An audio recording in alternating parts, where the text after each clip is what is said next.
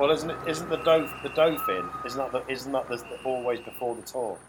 And the Tour starts in July. That's what you've named one race. Stu will now give us a beautiful review of the Dauphiné and what took place and all the shenanigans and all who was in the yellow jersey and all. But actually, just do it stage by stage, Stu.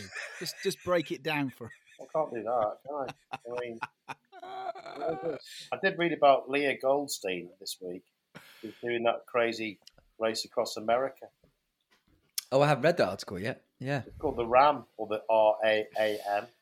We haven't touched on endurance cycling. No, that's going to the world of sort of semi-professional or very, very good amateur racing, isn't it? Because after the Tour comes the Transcontinental. Yeah. Which is that's quite interesting. I got very into that last year. But this is the thing, isn't it? It's sort of this weird period because last time we spoke, we talked about the Giro and did the sort of review of that, and then everything just feels like it's getting ready for the Tour de France, really. So you've had the Dauphiné, we've had the Tour de Suisse going on at the moment, and it just feels like as if everyone's in training mode, waiting for the Tour. Well, they are, a lot of them, but then a lot of them are having to go and do these smaller races because they're not going to get on the Tour teams. I don't know. It goes back to I've said this before. There's way too much cycling because you can't quite get to grips with it. So therefore, the top tier of cycling, there's top category races that are happening that even if you're interested in cycling a little bit, you have no idea of in terms of their category. It's not like a Premier League where you understand what the Premier League teams are and then the secondary level teams and all that kind of stuff. You don't understand the calendar throughout the year. You don't quite understand. It's very hard for people to get their head around it. I think it is. And we should say, shouldn't we, that you are listening to For the Love of Pog, a podcast mainly about cycling. And I was going to say we are watching the last 10 kilometres of stage 4 of the Tour de Suisse, but I don't think we are we? We are talking about that interim period. You're going to say you don't like the Tour de Suisse, aren't you? No, I've got it on. I was going to say. Oh, you got it on. One of us is going to be watching the last 10 kilometres of the Tour de Suisse. Roman Bardet's just made an attack. Ah, well, don't get your hopes up. Actually, I think I'm going to rename him. It is Roman, don't get your hopes up, Bardet. That is it, isn't it? I mean, come on. He's almost as irritating as Mikel Landa. Yeah. Oh, he's quite old now. I won't spoil it for you. You could give us a little commentary there as he does very Roman Bardet things. Well, actually, he's not actually. He's trying to catch up with Felix, somebody I don't even know who that is, who's leading, who's gone on a bit of a break from 20k, and Bardet has gone from the second group with 8k. That's it. And I should have actually said, "Oh, go on." No, go on. I was going to say. Obviously, I didn't do any introductions this time. I am here. Lawrence, who was just talking, is here. Hey. I think, actually, can I go back? I'll never get a cheer. So I'm here. Hey. Loz is here. Hey. Stu is here. Hey. But Andy, poor old Andy is once again not here. Where are you, Andy? He appeared for the first episode and we've never seen him since. Do you think he's too scared to come on and talk to us now? I hope he's getting on well with his maths homework. But what's he retraining for if he's doing maths homework? I don't know. You probably should explain what that means. I'm not. I'm going to leave it hanging. He's just doing his... He's doing his maths homework, yes. Yeah, so obviously the Tour de Suisse is on and we had the Dauphiné last week. Or the Dauphinoise, as we like to call it. And I want to start off with a non-cycling talk, actually, because I had some at the weekend, right? Genuinely, Dauphinoise potatoes. So I'm going to put myself out there and say the Dauphinoise is the best form of potato.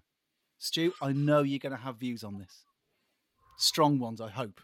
Wow. Strong and long ones. Strong takes. What's your hot take on Dauphine? Nice. That's a big statement. It's a bit like what's your favourite cheese, isn't it? As much as I love cheese, I always go for a good cheddar because I think it's so versatile. Now, you're telling me you'd go for a Dauphinoise every day if you had to have one potato. The thing is, I hadn't had it for dish. No. The thing is, I hadn't had it for so long, right? And I thought, oh my god, these taste absolutely amazing. That was all. And I thought, why don't I have these more often? They just don't see them on the menu, I But- suppose, but- very much. but But I yeah. absolutely loved it. But sliced potatoes, cream cheese. That's it, isn't it? Well, Yeah. some people don't put cheese on them. If you want to go really sort of just with cream, garlic, of course, and plenty of salt and pepper, Baked. baked.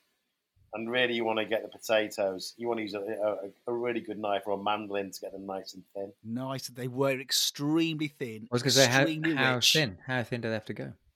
Crisp level thin, or Well, these were. I'm going to say 3 or 4 mil on the strips. I'd say it was pretty thin. It was good. Maybe not 3 or 4 mil. Not crisp level. Not crisp, but nice and really nice and thin, and they just were delicious. But if you're not, well, come back to me. What is better than that? Are we talking roast, baked, mashed, Chipped, Come on.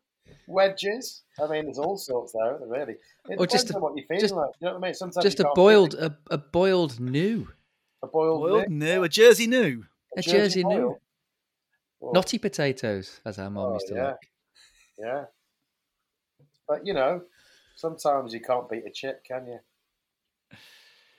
I thought this would cause controversy, but obviously it hasn't. I think. Well, I think the answer is all potato good. Yeah. Well, I suppose a different question then: is there a wrong version of potato? I'm not a fan of the baked potato. I've gone off baked potatoes. They're my least favourite. And what don't you like about the baked potato? It's just disappointing when you get home and there's baked potatoes enough, and it's a bit like, ugh. It's a bit of a... Hold on. Just Robert, a personal thing. Hold on. When you get home and baked potatoes is being offered, what's this? Sometimes that happens. That does happen. Depends what the filling is, isn't it, really? The baked potato is very versatile for a good selection of fillings.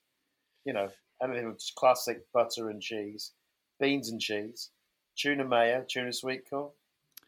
I actually prefer mine. Bolognese, non-filled, right? I think the thing to a baked potato is you cook it in the microwave, right? And then you blast it in the oven. So it has to be really crispy on the outside. Yeah.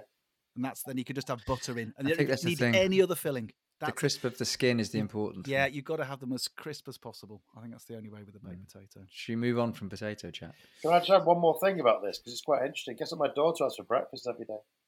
Hold on. Let me... potatoes? Dauphinoise potatoes. that she insists you make from scratch every single morning. She has a jockey potato with cheese and beans. What? Yeah. That's a pretty nutritious breakfast. A good start to the day, isn't it, that? Yeah. That's good. You've got your protein, your fats, your carbs, a bit of fibre in there. I think that's good. There we go. How long has she been doing that? Quite a while. Where are we with the stage then? How 5K to go. Has Roman Bardet been brought back yet? No, he has. What does he have? 20 seconds on a small group that includes Remco and a few others, and Felix Gall is still 1 minute and 12 ahead of Bardet with 5K to go. Anyway, just to go back to the Dauphiné, what are we going to call him? Vinegar Vineyard. What we got? Vinegar Vineyard's good. Vinegar Vineyard. He looked pretty impressive, didn't he? I mean, it's going to be a very interesting tour, I think. Tour de France between Vinegar Vineyard and Pog. He did look in really, really good form. Yeah, I'm not sure how strong the field was, but he did seem to just destroy them completely. Did we actually watch any of the Dauphiné? I didn't really take notice of that race at all. I dipped into it, caught the end of things. Where I did see him, though, was you two haven't watched this yet, have you? But have you not watched the Netflix Tour de France? I've watched the first two. Have you watched it, Lawrence? I've binged it. Yeah, I've just finished it. I don't know. I'm uncertain about it. I feel like I mean there are some good shots, but you get good shots anyway from the Tour de France. There's some good shots, especially I've watched the cobble stage. Where they've clearly got a camera on one of the bikes, and you can really sort of get a feel for the intensity of the race. and the brutality of that sort of like, that sort of surface and what's going on. But they're only so far focusing on a couple of teams, so you're not getting a complete holistic point of view. They're focusing on 2 teams, and that to me just seems a bit of a, clearly, obviously for contract reasons, whatever, they didn't get everyone involved in it, and it's a big, I don't know, it's a big hole, because how can you talk about the whole tour when you're only really sort of focusing on 2 teams and not talk about Pog, because he's not in it at all. Yeah, exactly, he's not in it, and yeah. He's obviously not signed up, and as you say, contract-wise, he wasn't signed up to it. So you only get him in little snippets in the post-race stuff and captured a little bit on camera, but he isn't being followed or interviewed post-race or anything like that. So you're only getting this kind of, they've had to work out what narrative to tell based on the ones that they're following, and it's very French-focused. Yeah, so for me, I think it would be better positioned. It's a bit like, you've seen the Netflix series of football, Man City or Spurs or Sunderland. It's them in their league doing whatever they can, and they should have done that. They should have focused on one of the teams, whether it's Jumbo Visma, whatever, and gone, right, it's all about them, and it's in the Tour de France.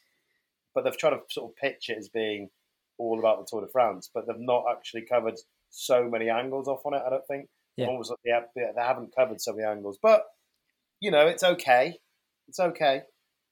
I'm quite surprised, because everyone kept raving on about saying, and I've not watched the F1 series, and everyone was saying, oh, this could do for cycling in terms of reinvigorating people around F1. It did for cycling as it did for F1.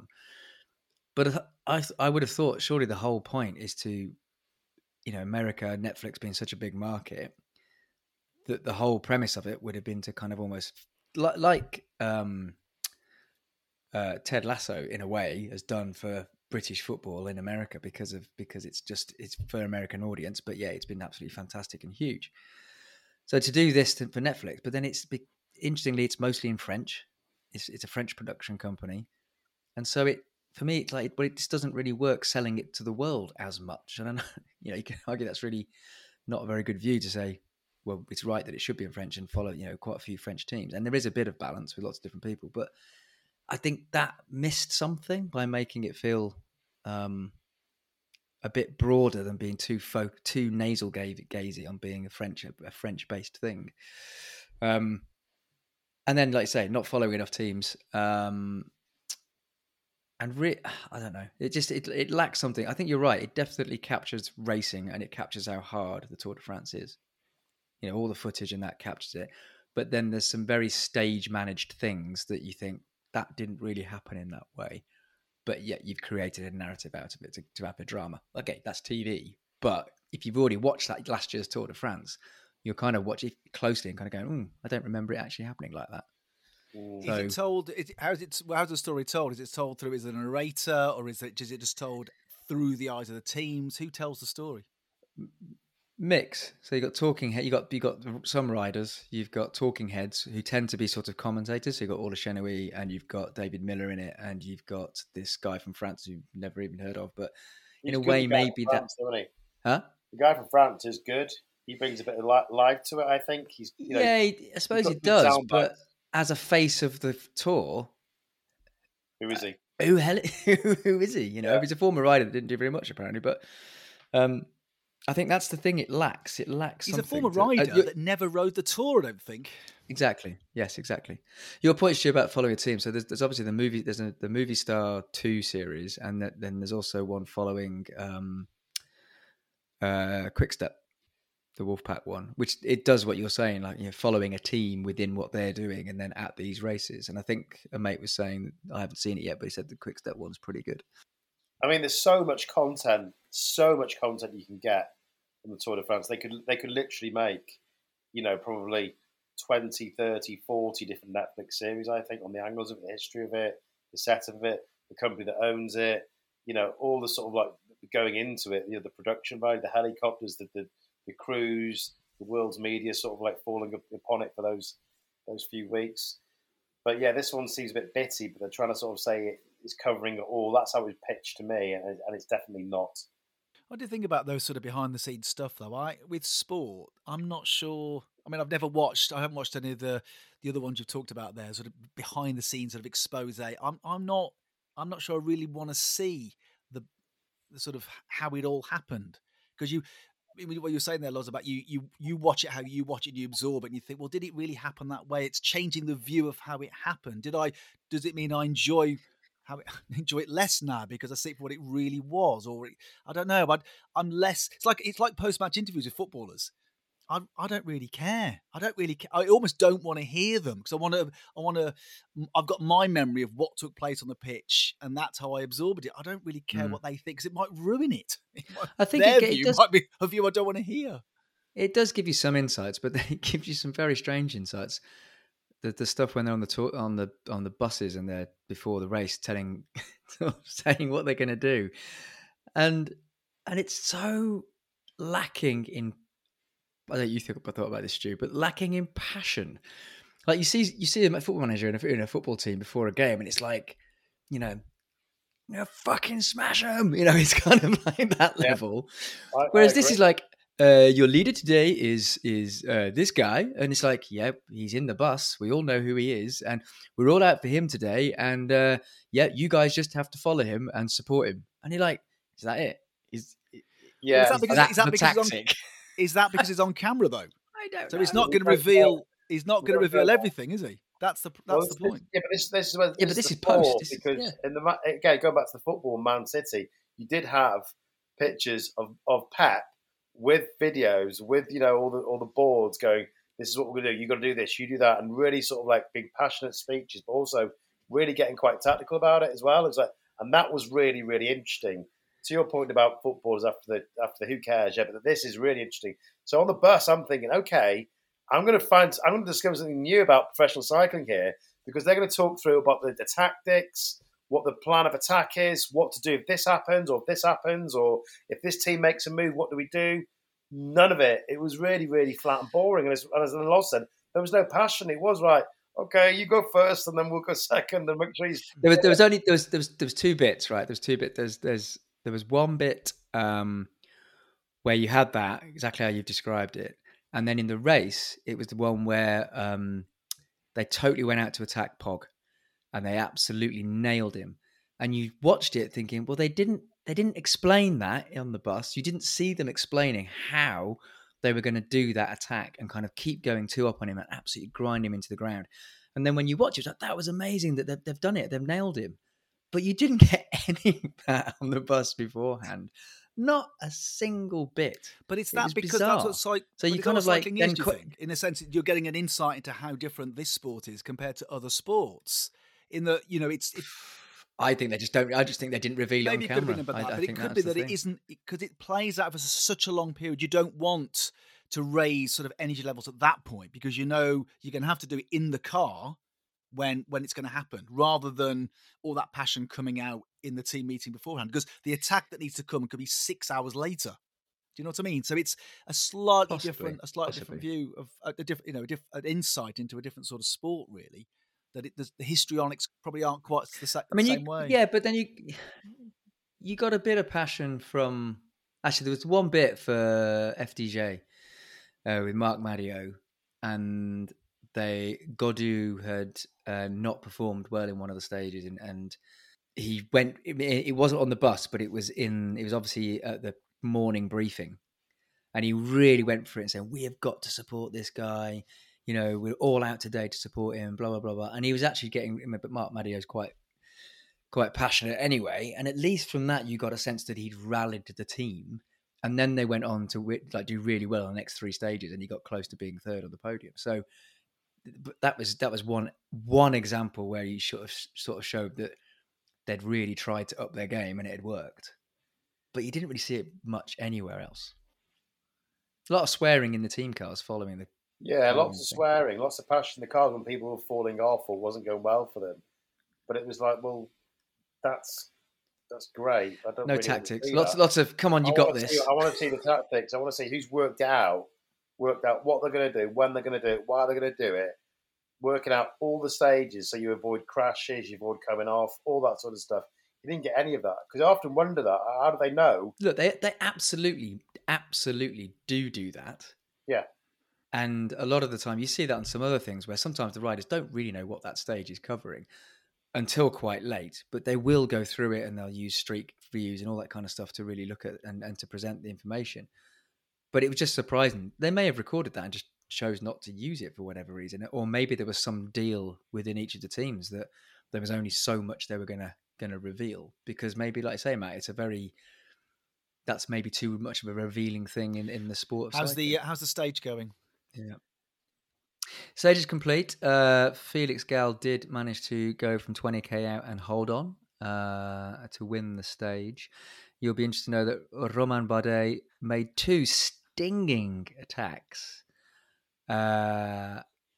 only to be brought back both times and actually end up 7th. And he made a brilliant attack. He made almost 100 meters and was like, right, you're going to go away now. And they all caught him up twice and then caught him with about 200 meters. Romain Bardet being very much Romain Bardet. There you go. Yeah, Remco actually finished 2nd on the stage. So does that put Remco back into yellow? So I'm just waiting for the classification. I'm not sure. I think you're right. He's playing within himself, and he'll clinch it on the time trial. Yep. Now, you mentioned Pog a minute ago, and obviously we call this podcast For the Love of Pog.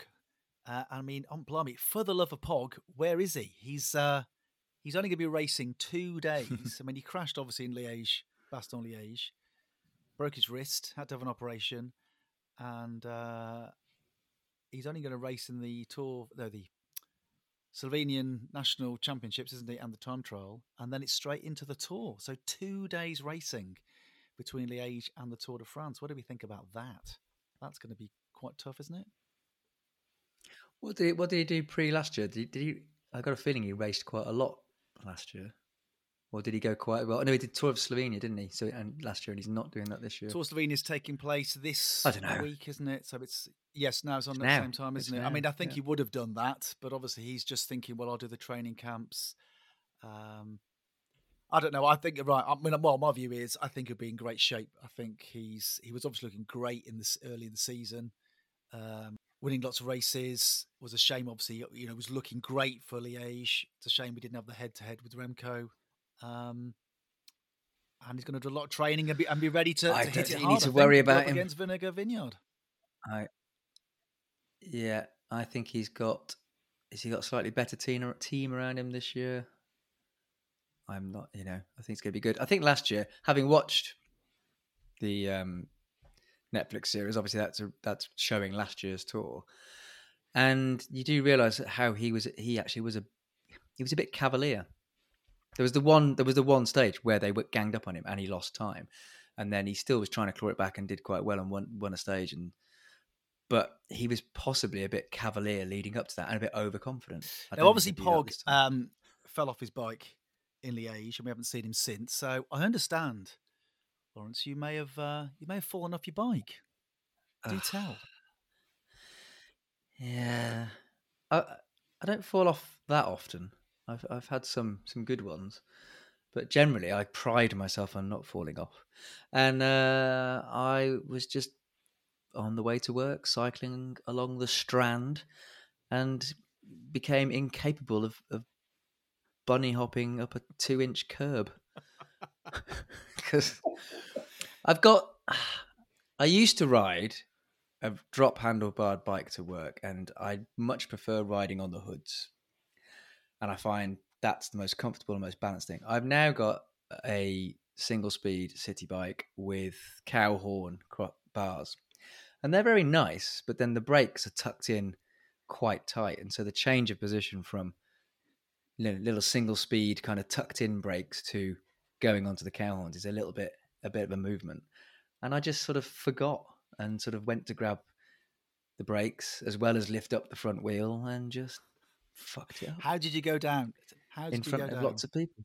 I went down gracefully, of course, and then sort of looked around in a kind of, as you do, kind of, what happened? What happened there? Check the wheel. Look at that pothole over there. Oh, yes, obviously. So, looking around, someone else's fault, surely. Did anyone actually see me? No, they didn't. Lock the bike up, go into the shop. Have you fallen off your bike lately? Does it? Recently? Ever? No, the last fall I had would have been a year ago. It was, it was probably early spring or late winter, and I just got on the bike outside the house, just went back wheel black ice and went straight down on my hip. Quite painful. Slap. Yeah. Didn't see it. Yeah, that's the last time I've been. Yeah, which is wasn't really, but that wasn't my fault, and no one was around to see me. And I didn't check the back wheel. I just went, "Ow, that hurt." The thing is, when it happens, it is quite shocking because it doesn't happen very often, does it? It's actually quite hard to fall off your bike. I mean, on black ice, that you can't do anything about that. But it is really quite hard. It's like stalling a car, isn't it? It's hard to do. So when you fall off, you think, oh, that feels really odd because it just doesn't happen. Think of the thousands of kilometers you've ever ridden and how many times you've properly fallen off. It's just not that many. It's a rare thing. And the speed you do it generally is quite slow and a little bit innocuous. I have no idea how that's the bit of cycling that I find unbelievable is how they can be in these races going at 60 kilometer plus, come off and get back on the bike and carry on. It's utterly beyond me. And that was one actually.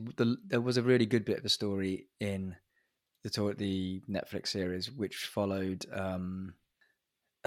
His name's completely forgotten me. He had the awful crash when Groiner Jakobsen slammed into him. Jakobsen, thank you. Yeah. And he's on it a lot. And obviously he won a stage and the comeback, and then he missed out on winning on the Champs Elysees. But his story, and kind of then you see that crash, and it is phenomenal that he is still able to sprint and compete and have the nerve to be able to do it. Yeah. I thought that too, Loz. I thought, wow.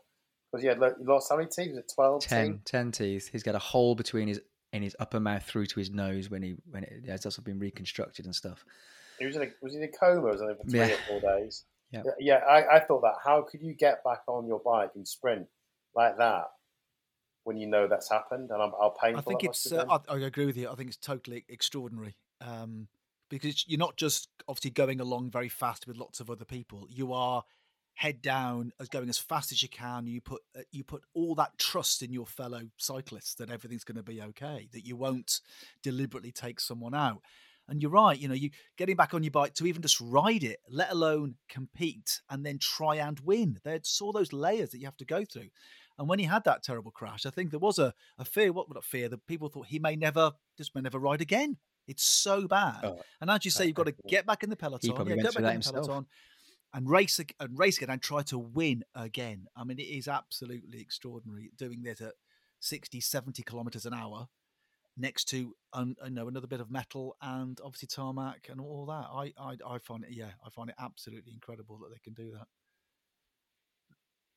Yeah, I had a colleague who was cycling London. He used to commute on his bike, and someone opened the car door, and he went, straight over, broke his collarbone, and that was enough. He didn't get back on his bike again. I mean, hopefully this was years ago, but whilst he was working with me, he never cycled into. Reluctant to use the H word here because I don't really want to use this podcast to talk about helmets, but they are designed for that innocuous 15 up to 15 mile an hour crash on your own that you do yourself. It's the innocuous fall rather than crashing at 30, 40 miles an hour or somebody else causing the crash. They're designed really for those impacts where you accidentally fall off your bike and it's your own fault.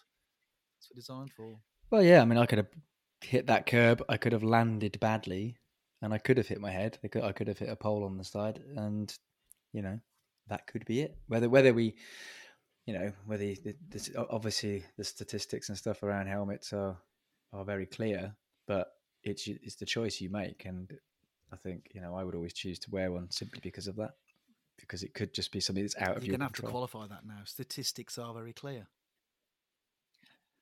No, you said you've always argued that statistics say that it's even split in terms of helmet accidents and non-helmet. No, I don't say that.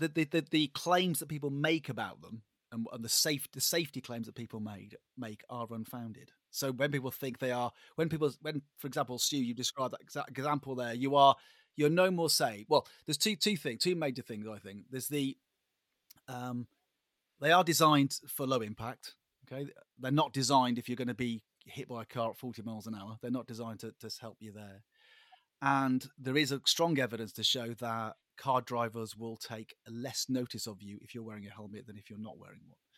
So there's that. I mean, if wearing a helmet means you ride a bike, then great. But people do overplay the safety performances of helmets. But who you say it's not? They're not designed to stop you, with an impact with a car at 40 miles an hour. But you don't know how you're going to fall. So you could still be hit by a car at 40 miles an hour and land awkwardly and not be wearing a helmet and be severely injured. But if you were wearing the helmet, you could still land in a certain way and then the helmet would do its job. So I don't quite understand how you do that. Well, it wouldn't. Well, I'm saying it wouldn't. It might, but it's not designed. But it's designed for impact of certain things. But obviously, a car hitting you in your head at 40 miles an hour, it's not going to do anything there. The thing about helmets is we can argue all day about all of that, but it puts a disproportionate amount of responsibility on the cyclist and not the car driver who's driving a 2-ton truck. Or whatever. That's the thing, and it puts all that responsibility as if different you were wearing a helmet. Sure, it would have been okay. But I do. The thing is, it's about taking people out of the way of traffic and putting adequate infrastructure is the only way. It's if you think of if people's having head injuries from cycling is the policy problem, right? If it's a policy problem and hospitals are full of people with head injuries from cycling, then wearing helmets doesn't fix that policy problem. That's the thing. That's the thing is we just need to design the problem away. That's the thing. There's no real case to be made for cycling or cyclists to be sharing the same stretch of road as a 3-ton truck. That's the thing. And the infrastructure is not there. I cycle from work today across North Bank to go across into East London on pretty much double-laned bike lanes all the way, going nicely by a massive queue of traffic that were just completely stuck for about 2 miles. So I'm enjoying myself because I've got a completely lovely path that I can travel along. And then the way back, I have to cross Tower Bridge, weaving through a complete gridlock of traffic because there is literally no space to get 2 lanes of car drivers and cyclists across that road. So that has to be designed in a different way. Having said we wouldn't talk about helmets, we've talked about helmets for. Well, me and you did. Stu didn't give us his opinion. So last time we talked about, we all agreed that we loved, what are they called? Easy Post, Education First, whatever they're called. What are they called? List all of those and more. That'll do.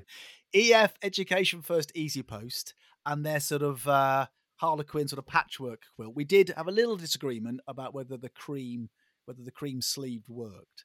So in this latest kit crit, let's have a look at Ineos. And is the Ineos kit dross? Luther Van. Is it Luther Van Dross, Ineos's kit? He wants to go.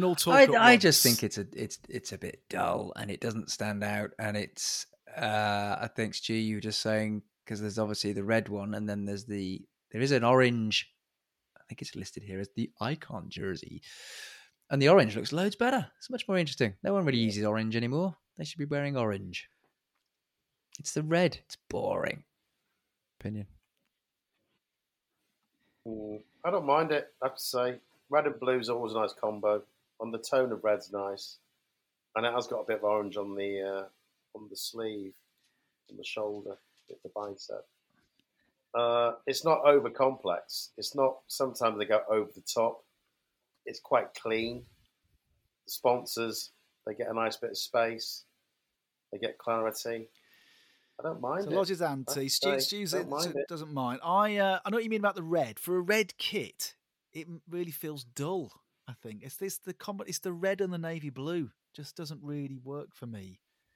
And it is relatively simple. You've got this sort of diamonds on the left hand and the right hand sleeves, a slightly different shape on the right hand compared to the left hand.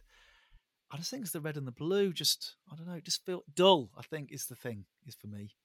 And obviously Ineos with all the different blooming typefaces from the Ineos logo, which just drives me insane. And obviously Grenadier, which is probably the worst car ever built, to be honest. Maybe it's the sponsors think that I that's can't probably stand about this kit. And I just think it just feels it just looks uninspiring. Just like Ineos, the chemical company, and Grenadier, a car that didn't need to be made since it's just a bloody Land Rover anyway. I just find it, I'm afraid I'm Luther Vandross on this one. I just think it's dull, dross, boring. I think it's a kit though that the team are going to be comfortable wearing. You know, I look at some kits, whether it's take a goalkeeper kit, and they you know, the team kit is all canary yellow. And would you want to go out in front of 60,000 dressed as a canary, and there's millions of people watching on television dressed as a canary? Whereby I think goalkeepers should be in yellow. You know, Oh no, it's international goalkeepers. Only England goalkeepers should be in yellow, isn't it? And only yellow top. Don't go for the full yellow, surely. Full yellow's wrong. I've seen full yellow. It's like, what, you wear it out? You can't perform in that. You'd be thinking, do I look a bit of a dick in this? Yes, you do. Whereby this Ineos kit, I don't think you can feel you. Stu, I think you're right. I think you're right. It's a solid kit, isn't it? I suppose that's the thing. Who makes this kit? It's made by... It's Castor, isn't it? Castor. Who have started to take over the whole of the Premier League at the sort of secondary tier. That's interesting that they're Castor. Yeah. So I think we're giving that a general thumbs down, I feel. Well, it was 2 to 1. I think it's a 2 to 1. 2 to 1. I think you've lost that one, Stu. It's Ineos, Luther Vandross. And actually, talking about Premier League, there we can't finish, I suppose, without asking our resident City fan how he feels about not only a double, but a bloody treble. How is it? Very good. I mean, I'll be honest with you. It was more a sense of relief having watched that game. You clearly see they were nervous. I know finals are funny occasion, anything can happen. But I did think at half time they were going to lose it. I could see it coming. So when Rodders got that goal, settled it all down, it was a big relief. Because, going into that, you're thinking, this team on paper, they'll play them 10 times. They'd beat them 9 out of 10 times. They would do, in a normal game.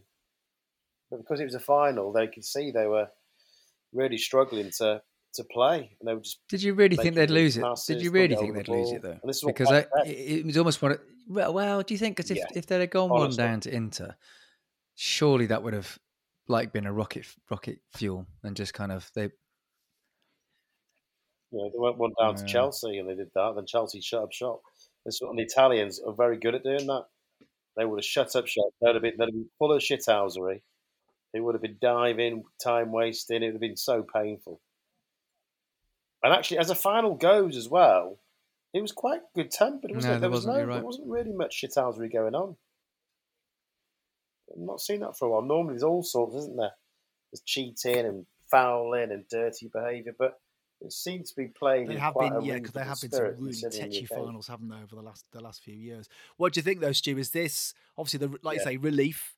Obviously, he's done it now. Pep, do you think this you could win it 3 or 4 times in the next 5 or 6 seasons? Is this where it goes? Do you think, or will he look for new challenges? Well,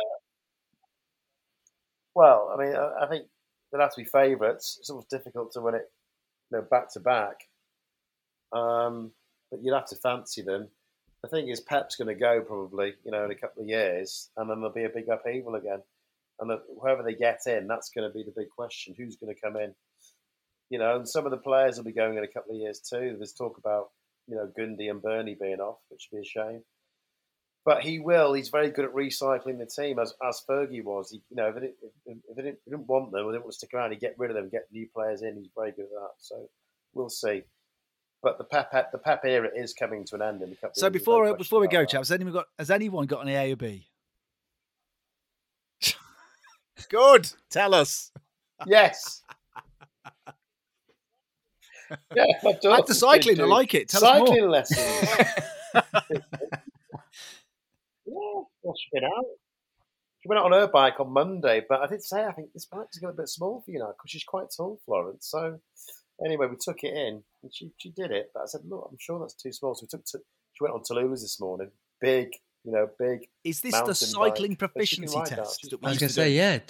I remember the metal badge, the metal thing you could put on your bike.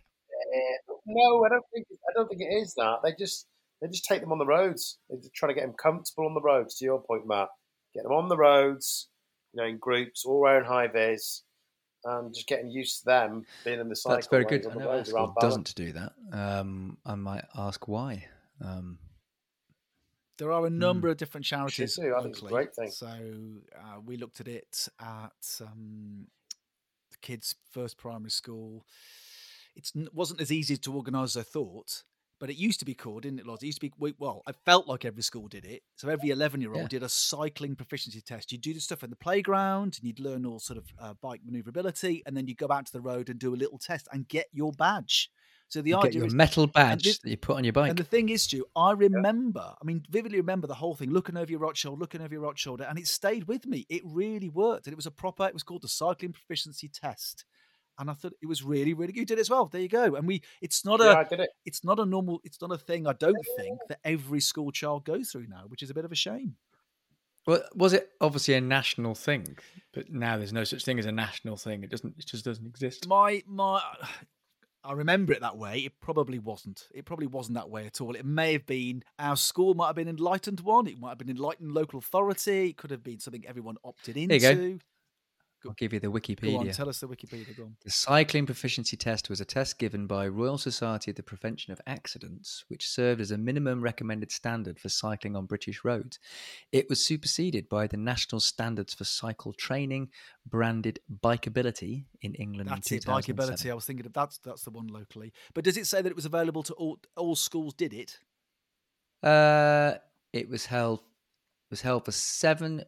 Oh, the first one. Have a guess when the first one was done. 1974. Nope. 82. 19. Go on, tell us. 1947. 1947. The first cycling proficiency test was held for 7 children on the 7th of October 1947. The National Cycling Proficiency Scheme was introduced by the government in 1958. With statutory responsibility for road safety being given to local authorities in 1974. Oh, see, I was there. So it was rolled out in 74. So it was rolled down to local authorities at that point. Yeah. Did you find when you taught your kids? Because I love your method of using the scarf method. I'll never forget that. I've passed on to so many people. It's one of the best things. Does everyone know the scarf method? Do your kids I don't think the world knows. Not everyone in the world knows the scarf method. I don't think the world does. It's such a well-kept secret. Describe the scarf. I was going to say, do we reveal it on this pod? Is this where we go viral? I think we put it up. We can hold it over. We can hold it over, couldn't we? So tune in next time. I know when we will reveal. Let's hold it back. Method. Hold it back. There'll be honestly, there'll be people subscribing left, right, and centre. Yeah. But anyway, I was going to ask you: did your kids, when they were learning to ride the bike, when they change gear, do they always look down? Still have to tell both my kids, well, the oldest one doesn't really go on a bike very much, but when my youngest one gets on the bike, I literally have to say to him, change gear now. He's like, no, it's fine. It's like, but you're going uphill and you're really struggling. Use the gears that you have. But he's got the trigger ones on the front, so he doesn't really look at those when he does change gear. Right. Yeah, all my kids when they were young, when they were changing gear, looking down. Do not look down. But if I don't look down, he won't change gear. Do not look down. Yeah, exactly. Should we leave it there then, chaps? Yeah. Into the car. Bye. I think we're done. Bye. Yeah, till next week. Bye.